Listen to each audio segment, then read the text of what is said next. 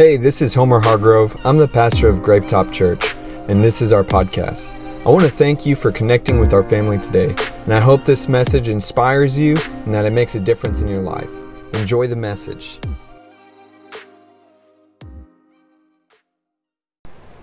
Welcome to Grapetop Church. I'm your host, Homer Hargrove. We are continuing our series in Scary Truths, and I always am delighted to hear people tell me that they listen to us online. It always gives me like hope, you know, we are we are actually reaching other people. But I want to again thank you for being a part of church today.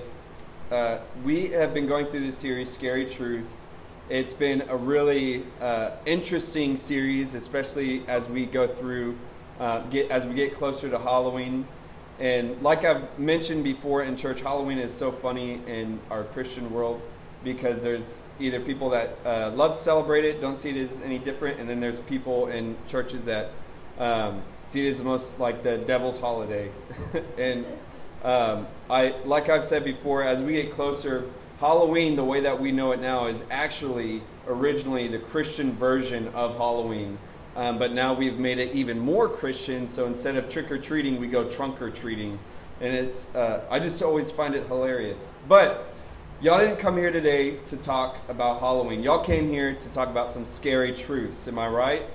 And so as we get started today we are going to be talking about regrets. Regrets. And regrets are a really funny topic because the couple times I've mentioned this title this week, what people initially tell me is like, oh, no regrets in life, no regrets. And I'm like, oh, wait till Sunday. We're going to talk about regrets a lot more in depth. And I want us to understand, as a preface, that regrets are normal to life. Regrets are normal to life. And we're going to really break down some different ideas of regrets, as well as how to handle our regrets, and really just how to move forward in processing them. The first thing we're going to talk about is the ghosts of our past. The ghosts of our past. I know, really spooky, eerie. The ghosts of our past. And this is where we're going to really talk about unsettled regrets. An unsettled regret will always trouble your soul until you make peace with it. It's one of our quotes today. An unsettled regret will always trouble your soul until you make peace with it. Sometimes it'll take months. Most of the time it'll take years because it's initially easy to bury a regret, to hide it, to run from it. But even if it takes years, that unsettled regret will always trouble your soul until you make peace with it. I want to give a comparison by starting out with the life of Judas. In Matthew chapter 27, verse 3 through 5, we see the end of Judas's regrets. Judas is the one that betrayed Jesus to the point where Jesus ended up being crucified. Was not Judas's intention for Jesus to actually die. But his actions led him to extreme regrets.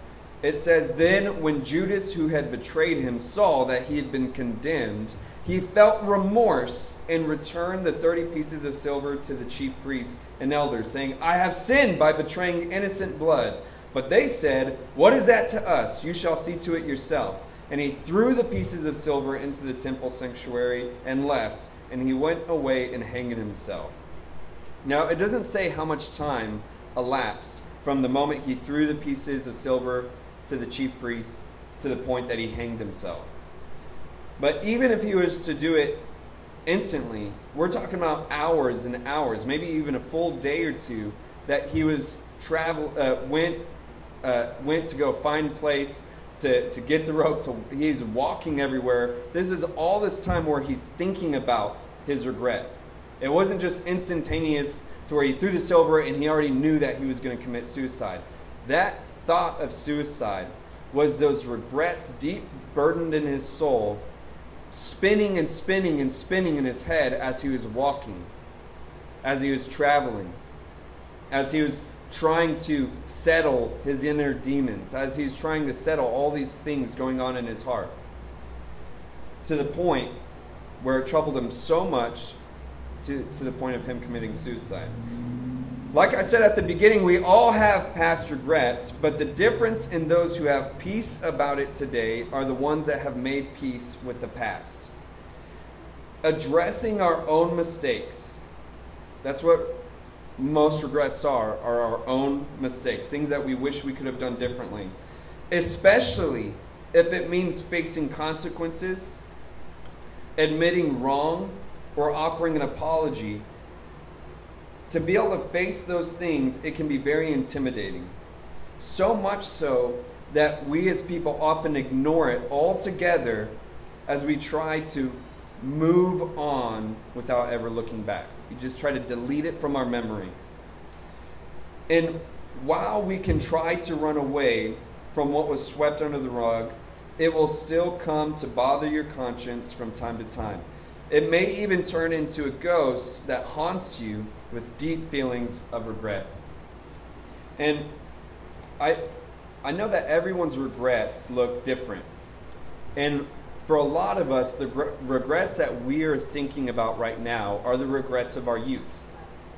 Thinking about the things that we did when we were young years ago that have even put us in the places that we are now. It has been trajectory to where we're at in life, and we still are seeing some of the fruit of the decisions that we've made in our youth. Y'all dig what I'm saying?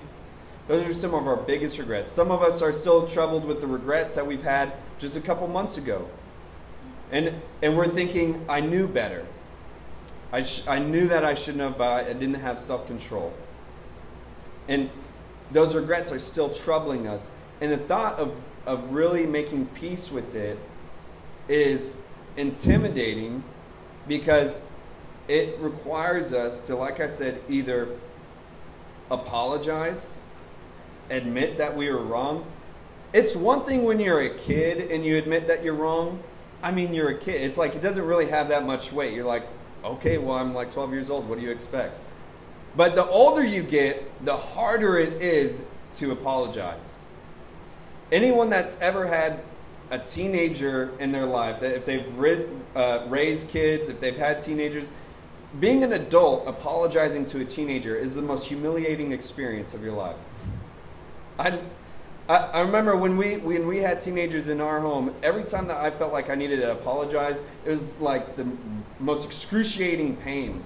It was like, no, I don't want to, because I don't want them to think that they were right either. I was wrong, but they were also in the wrong. And see, that's why we avoid regret sometimes, because we can only control the way that we feel. But when we don't anticipate or feel like the other person has any regrets, we hold off out of wanting to feel justified. Y'all dig what I'm saying?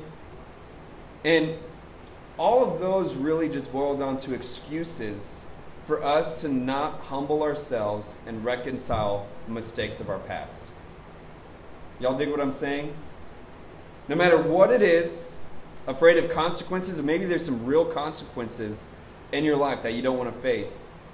Whatever it is, we excuse ourselves and we're very creative and imaginative in the ways that we justify ourselves in not facing those regrets.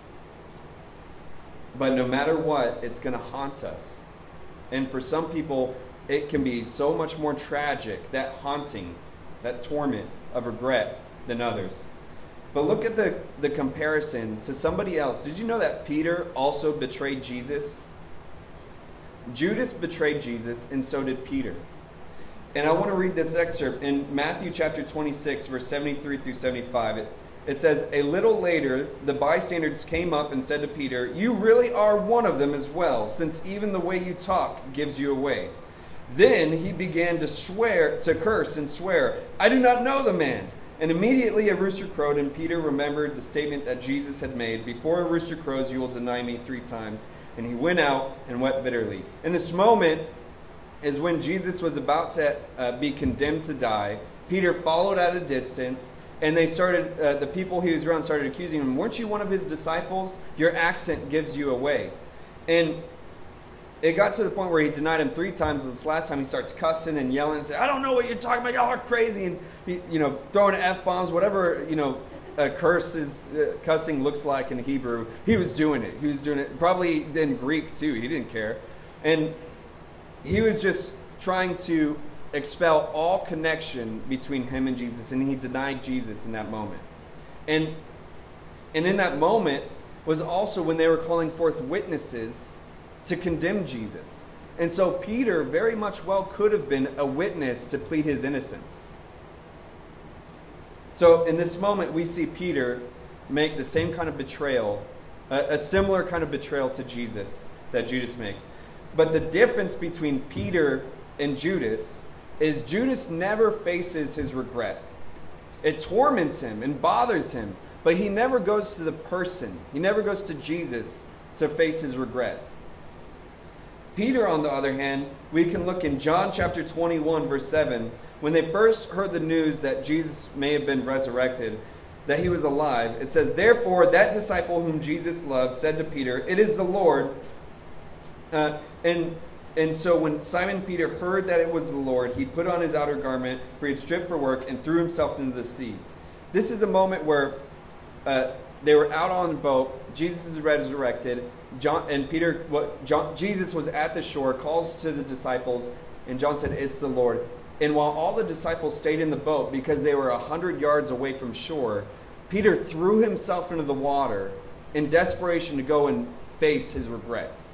He wanted a chance to talk to Jesus again. Right before this, we see that him and John ran to the tomb, and Peter ran. It says that Peter ran so passionately to the tomb, and when he got there, he didn't even think about what was appropriate, what was polite. John stood at the entrance of the tomb. Peter went right in without even thinking, because he was so burdened and ready to face his regrets, to talk to Jesus again. And when he finally talks to Jesus, he faces his regrets. And it says in a couple verses later, now when they had finished breakfast, Jesus said to Simon Peter, Simon, son of John, do you love me more than these? He said to him, yes, Lord, you know that I love you. He said to him, tend my lambs. He said to him again a second time, Simon, son of John, do you love me? He said to him, yes, Lord, you know that I love you. And he said to him, shepherd my sheep. He said to him a third time, representing the third time that Peter denied Jesus, Simon, son of John, do you love me? Peter was hurt because he had said to him the third time, do you love me? And he said to him, Lord, you know all things. You know that I love you. And Jesus said to him, tend my sheep. In this part where he says, you know all things, Lord, what he's really telling Jesus is saying, you know everything that's burdened my heart. You know how much I regret. You know everything that I'm feeling. You know that I love you. I'm hurting right now because I wanted to see you. And it was this way of reconciliation, this back and forth dialogue between Jesus and Peter, and he was able to finally face his regrets. And I think what's most important about this verse is that Jesus is the one that really helps Peter to finish what he started. Peter jumped into the water, but once he saw Jesus, he didn't know what to say. He didn't know how. You ever wanted to go and apologize to someone and you don't really know how to start? You ever been in a fight with someone and you're just sitting there all silent? And you want so badly to say something, but you don't know how to get it started? Oh, some married couples are laughing. You don't know how to get started, and so you just wait there in silence. Maybe you go the whole car ride, and it was a 20-minute car ride, and right before getting there, the other person finally says, so you're really not going to say anything? But the whole time y'all were thinking, I want to reconcile things, I want to make things right. But it's just so hard to start the conversation. It's so hard to say it. That's, I believe, why Jesus begins this dialogue. He helps just Peter get the words out. He helps him to just process it the way he needed to. It's really the only way to lay to rest these extreme feelings of regret is by facing it. The difference between Judas and Peter, Judas ran from his regrets, while Peter ran to his regrets. He ran to the tomb to make peace with his regrets. He jumped out of the boat and swam 100 yards to make peace with his mistakes. And it is what made the difference in him being able to find peace in his life again. He truly was able to find restoration in his relationship with God. So the epitome of this point is that instead of us trying to hide from regrets, of us putting labels on our life, saying, no regrets, I'm never looking back, I believe really that's a facade that we created so that we never have to face our regrets again. Every human being have regrets in some way. And it is important for us to process and think about our lives and critically think about, why are we feeling regrets? What is it really that is happening in my heart, instead of trying to hide from it altogether? Y'all dig what I'm saying? That's why decades from now, when we're older, that's the difference between people who are trying to reconnect with family members after decades of not talking to one another because they're finally ready to face their regrets. Why would we waste so much time when we can address it now? Our next point is, they just keep coming. They just keep coming. And we're going to be talking about future regrets. Our quote today is, right when you think you have it all figured out, you will learn that you don't. Right when you think that you have it all figured out, you will learn that you don't. The older we get, the farther away the mistakes of our youth become. And we begin to realize how far we've come and how much we know about life now that we're older. But it's when we think that we've learned it all that we often become cocky and careless as we do things that we've never done before, and we give birth to new mistakes and regrets. When as I'm getting older, I think when I first started thinking about regrets, I just thought about when I was a teenager, when I was really young. And I made plenty of regrets to last a lifetime. And a lot of us in our youth have made those kinds of mistakes, those kind of regrets. And we joke about it when we're older, like, oh, I was so dumb as a kid. I should have never done those things, but I've learned a lot. And there's a point where we just think that mistakes and regrets are a thing of our youth. But the older we get, the new kind of regrets that we face. I want to give an example of David, King David. David was known as a man being after God's own heart. He was so favored by God because it's not that he didn't make mistakes or that he didn't have regrets, but that he was passionate about truly trying to pursue God in his life, even through his mistakes, even through his regrets. And I want us to kind of just look at his life as an example of regrets that we face over time. When he was really young, he aligned himself with King Saul, a completely toxic leader that he followed blindly to the point where he had needless bloodshed. There's a point where Saul told him to kill 100 Philistines because he was actually expecting David to die, and David killed 200 Philistines.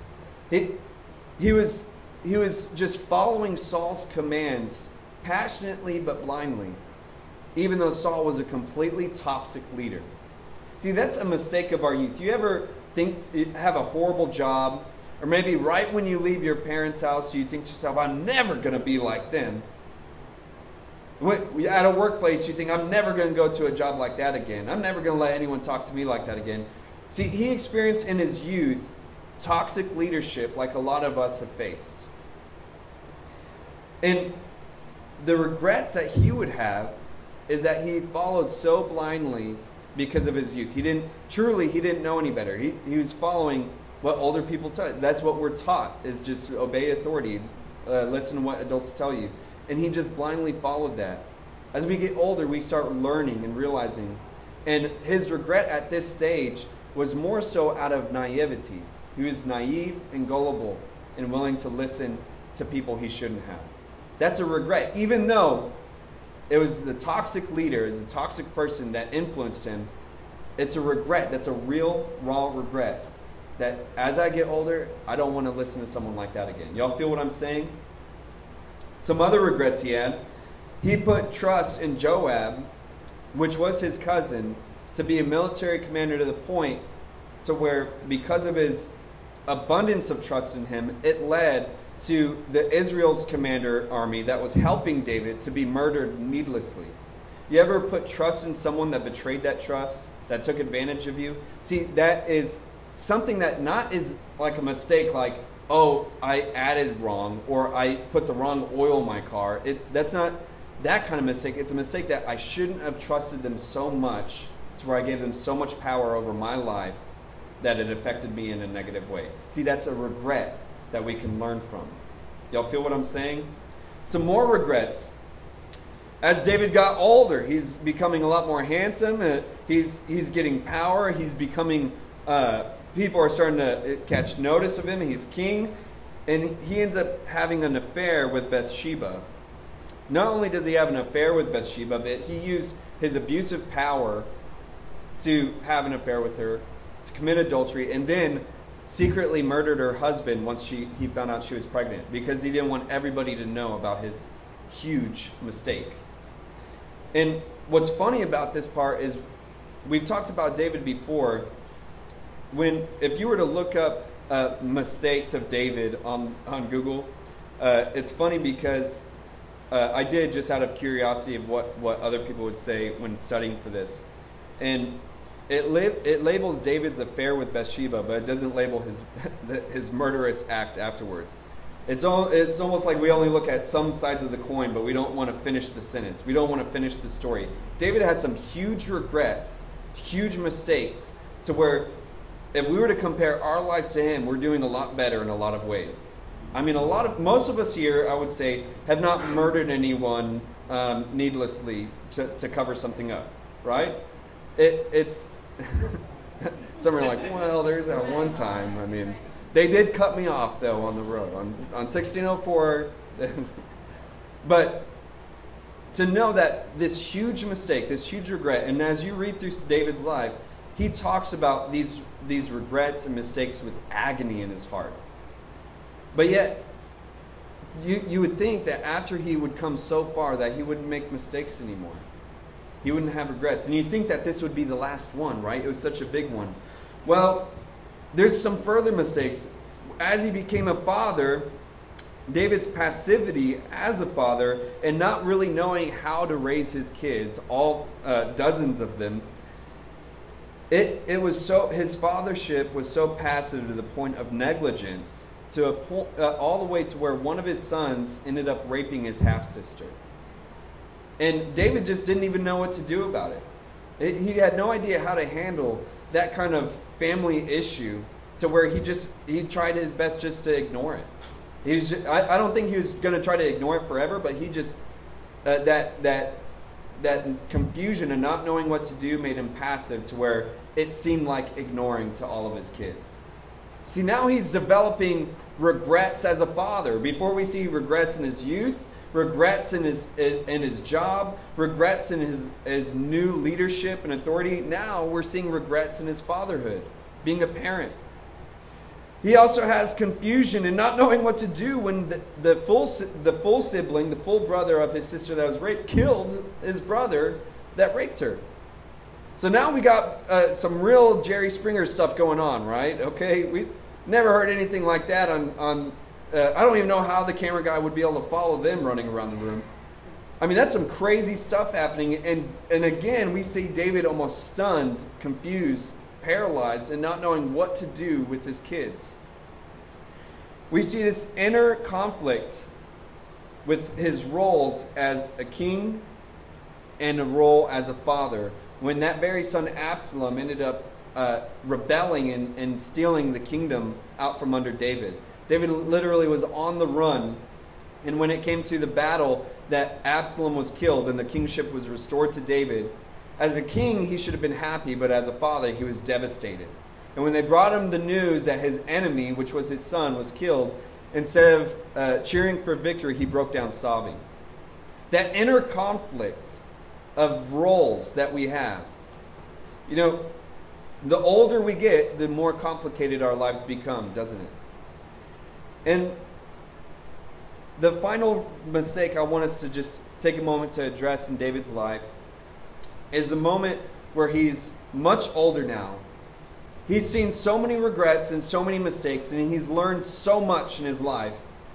And he's at a point where a lot of us become to where we think we have it all figured out. In fact, we even become, we start anticipating mistakes. We start anticipating things in life, and we get cocky.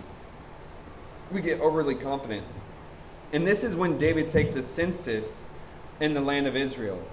And in Scripture, it says that David took a census of all the people of Israel, and almost right after, when he's doing the census, Joab, his army commander, begs him not to do it, and almost directly after that, we see that God is going to punish David because of the census that he took.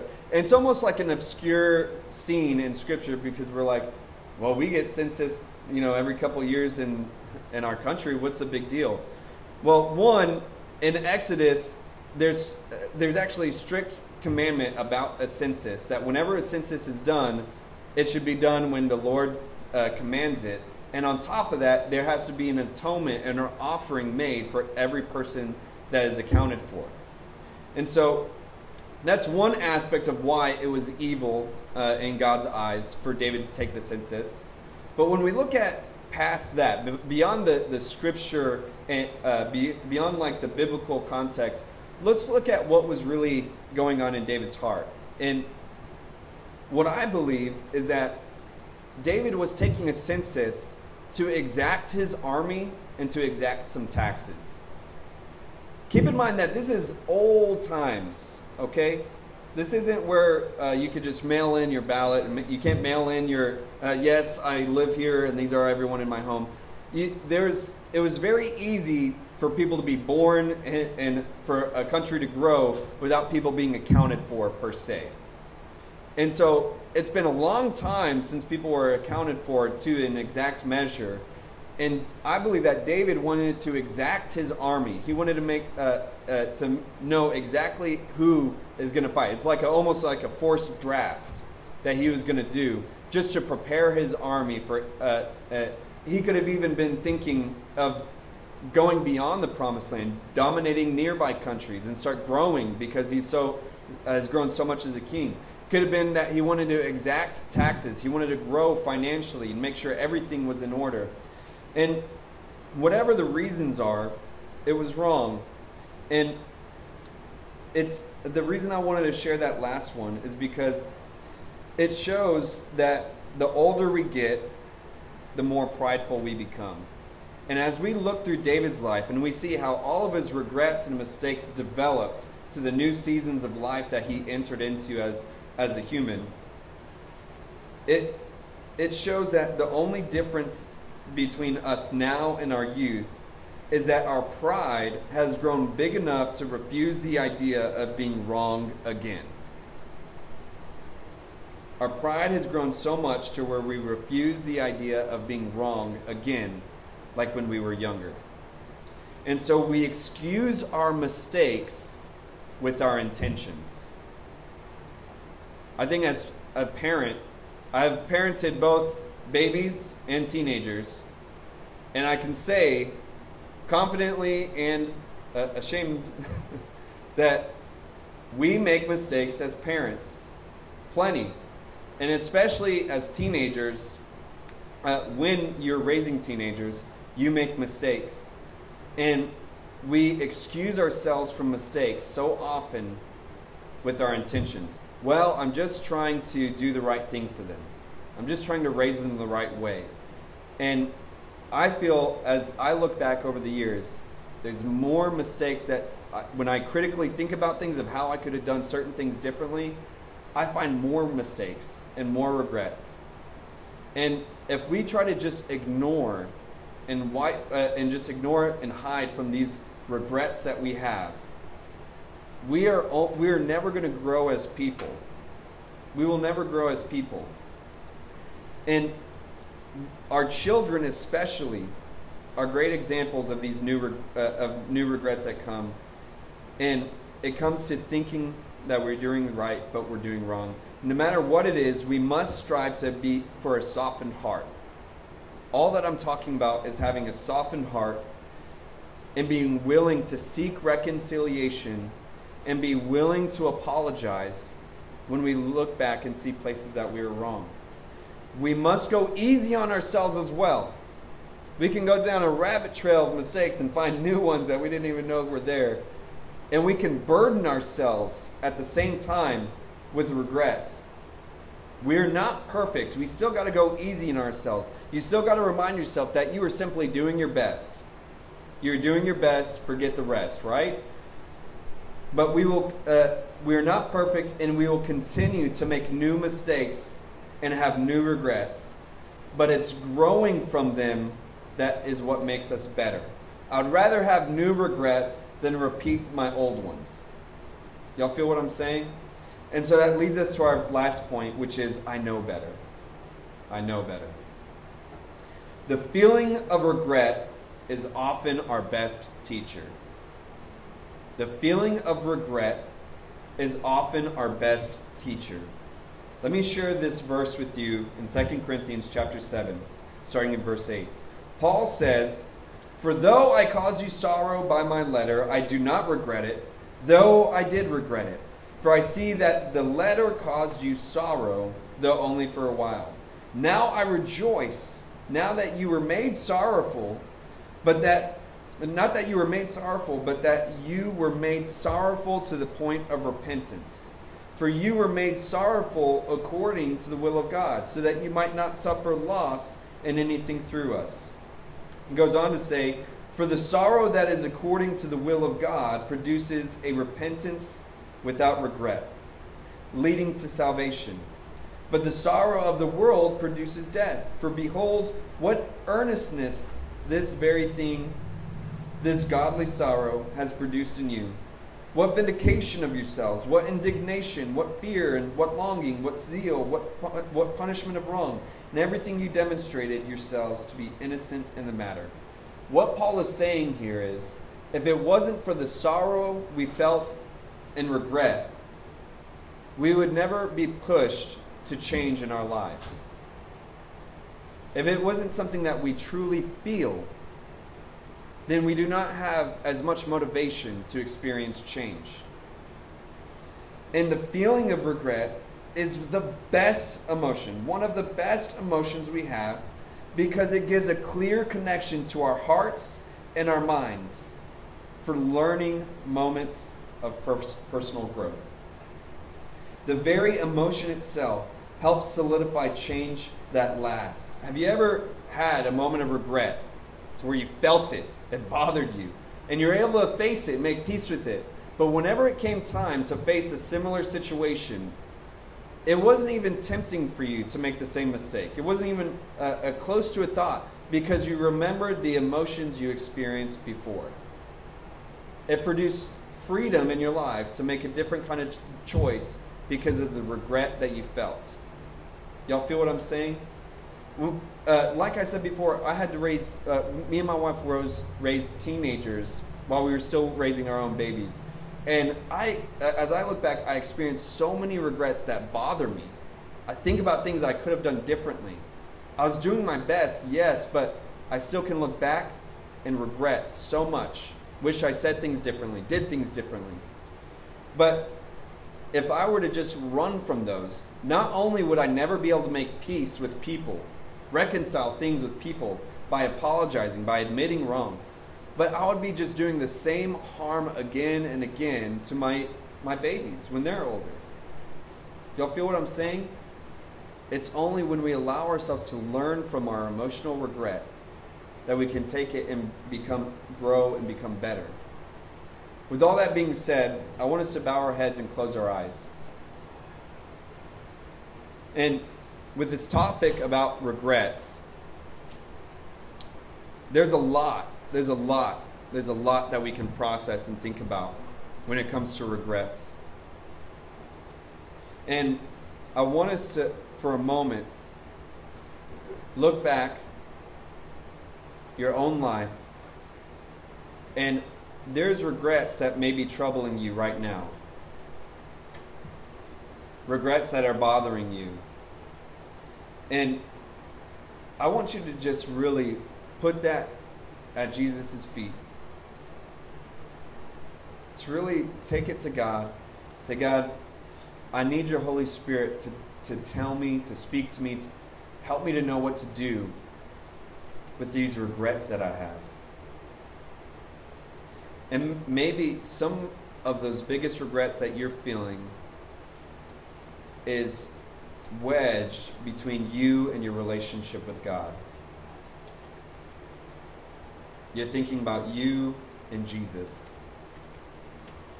And if you're here right now, with every head bowed and eyes still closed, and you're just having a moment where you are wanting to reconcile things between you and God, you and Jesus, and you're ready to make that kind of decision today, I want you to just raise your hand.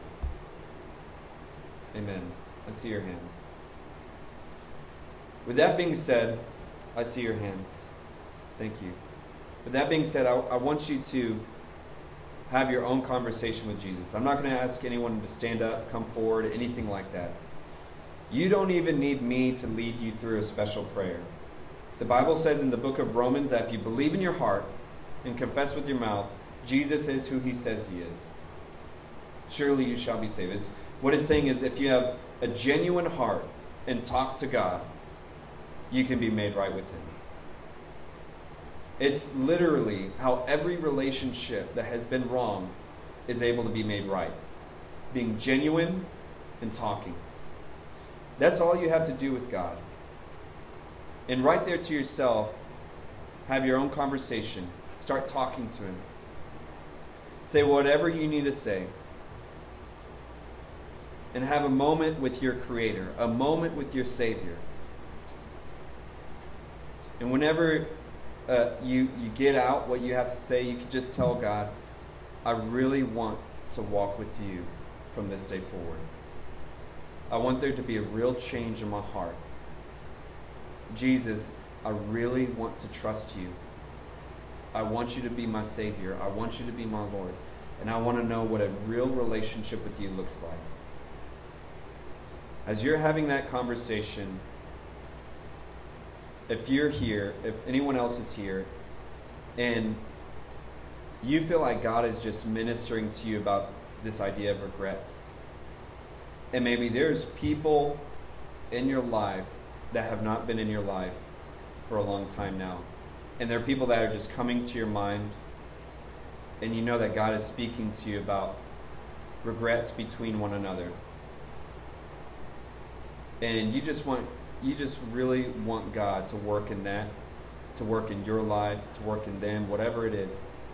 With every head still bowed and eye closed, I want you to raise your hand. Amen. I see all your hands.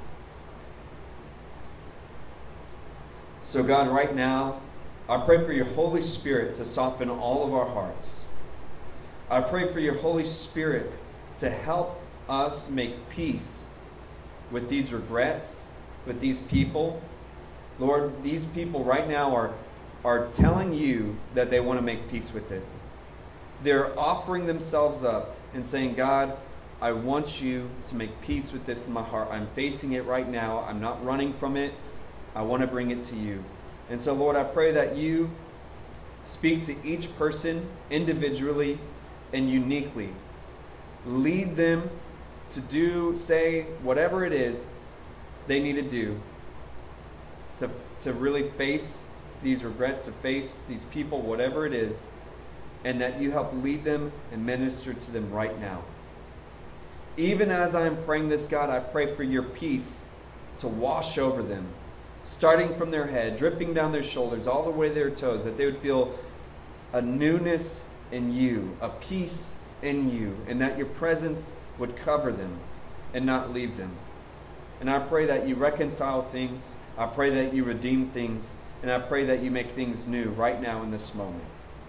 You are more than enough, Jesus, and we just surrender all this to you. In your name we pray. Amen. With that being said, in the same attitude and reverence, we're going to go into a time of worship. But before we do, we're going to sign off online. Thank you guys for being a part. We love you so much. I hope you enjoyed the message today. If you did, there's a couple things that you could do to connect. First is to subscribe to our show so that the most recent episode will always be in your feed, ready when you are. And second is if this ministry has impacted you and you'd like to help us continue to reach others, you can click the link in the description or visit our website, gravetop.com, and you can give now. I'll see you next time on the Gravetop Church podcast.